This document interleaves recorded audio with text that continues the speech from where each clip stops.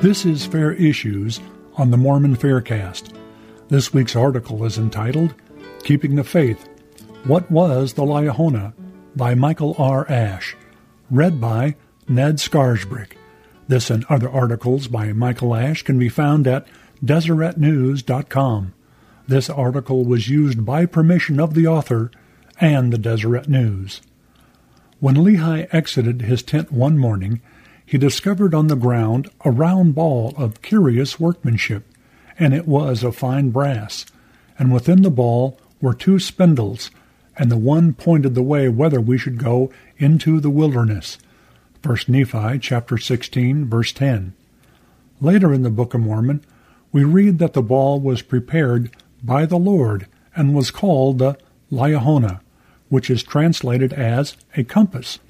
Alma chapter 37, verse 38. Also see 2 Nephi chapter 5, verse 12. Critics were quick to ridicule the Liahona, claiming that the magnetic compass was unknown in 600 BC. There are several problems with this assumption, however. As Robert F. Smith points out, the function of magnetic hematite was well understood in both the Old and New worlds before Lehi left Jerusalem. Magnetite, or lodestone, is, of course, naturally magnetic iron, and the word magnetite comes from the name of a place in which it was mined in Asia Minor by at least the 7th century BC, namely Magnesia. Smith also notes that a non-LDS Mesoamerican specialist, Dr. Michael Coe of Yale University, has suggested that the Olmecs of Veracruz, Mexico, were using magnetite compasses already in the 2nd millennium BC. This is based, Smith writes, on Coe's discovery during excavations at San Lorenzo, Tenochtitlan, of a magnetic pointer which appeared to have been machined, and which Coe placed on a cork mat in a bowl of water in a successful test of its function as a true floater compass. Secondly, there is no reason to think that the Liahona operated like a magnetic compass. According to the Book of Mormon, directions were given, at least in part, by what was written in the ball. 1 Nephi chapter 16, verses 26 and 27. We also read that, unlike a mariner's compass, the Liahona operated according to the power of God and the faith of those wielding the compass. Verse 8. And 1 Nephi chapter 18, verses 12 and 21. Nephi tells us that the directions were given upon the ball led him to the top of a mountain as well as the more fertile parts of the wilderness in his hunt for wild game. 1 Nephi chapter 16, verses 13 and 30. As Dr. Paul Chessman once pointed out, Lehi's compass indicated the direction in which Lehi should go. The mariner's compass only tells the traveler which way is magnetic north. From the book Lehi's Journey, the Book of Mormon, 1 Nephi, The Doctrinal Foundation, 1988, page 244.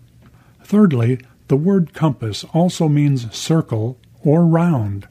In the King James Bible, for instance, we read that from thence we fetched a compass to come to Regium, Acts chapter 28, verse 13.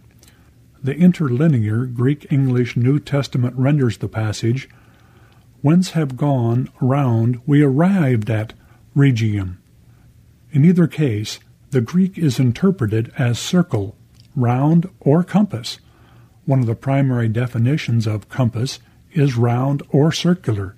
In fact, the word compass seems to be just the word to describe the Liahona, and Joseph Smith obviously used the words from his vocabulary to express the ideas on the plates.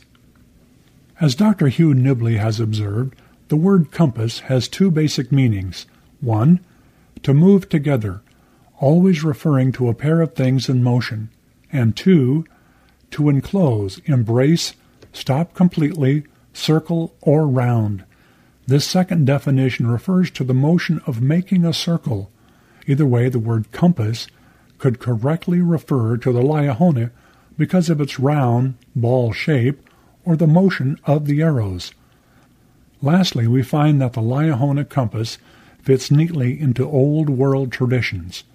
Nibley shares the findings of one non-LDS scholar who engaged in the study of bellomancy, which is the practice of divination by shooting, tossing, shaking, or otherwise manipulating rods, darts, pointers, or other sticks, all originally derived from arrows. According to this study, pre-Islamic Arabs consulted the Lord through the tossing or manipulating of pointers. Thus the Arabs believed that through such divination the Lord instructed his people. The pointers or arrows had inscriptions upon them which gave the people their instructions. The instructions on the arrow themselves, notes Nibley, give top priority to travel. The usual thing was to consult the things at a special shrine, though it was common also to take such divination arrows along on the trip in a special container. The message of the arrows, which were mere sticks without heads or feathers, were conveyed by their pointing and especially by the inscriptions that were on them, giving detailed directions as to the journey. Non-LDS scholar Tifad deserves our thanks for having called attention to this interesting and forgotten gadget in 1958. But how could Joseph Smith know about it in 1829? If you like this podcast, you can help promote it by subscribing to it in iTunes or by rating it and writing a review. Post a link on your blog and Facebook page and tell your friends about us. Questions or comments about this episode can be sent to podcast@fairlds.org or join the conversation at fairblog.org. Michael Ash is the author of the book Shaken Faith Syndrome, Strengthening One's Testimony in the Face of Criticism and Doubt, as well as the book of Faith and Reason, 80 Evidences Supporting the Prophet Joseph Smith. Both books are available for purchase online through the Fair Bookstore. Music for this episode was provided courtesy of Lawrence Green. The opinions expressed in this podcast are not necessarily the views of the Church of Jesus Christ of Latter-day Saints or that of Fair Mormon.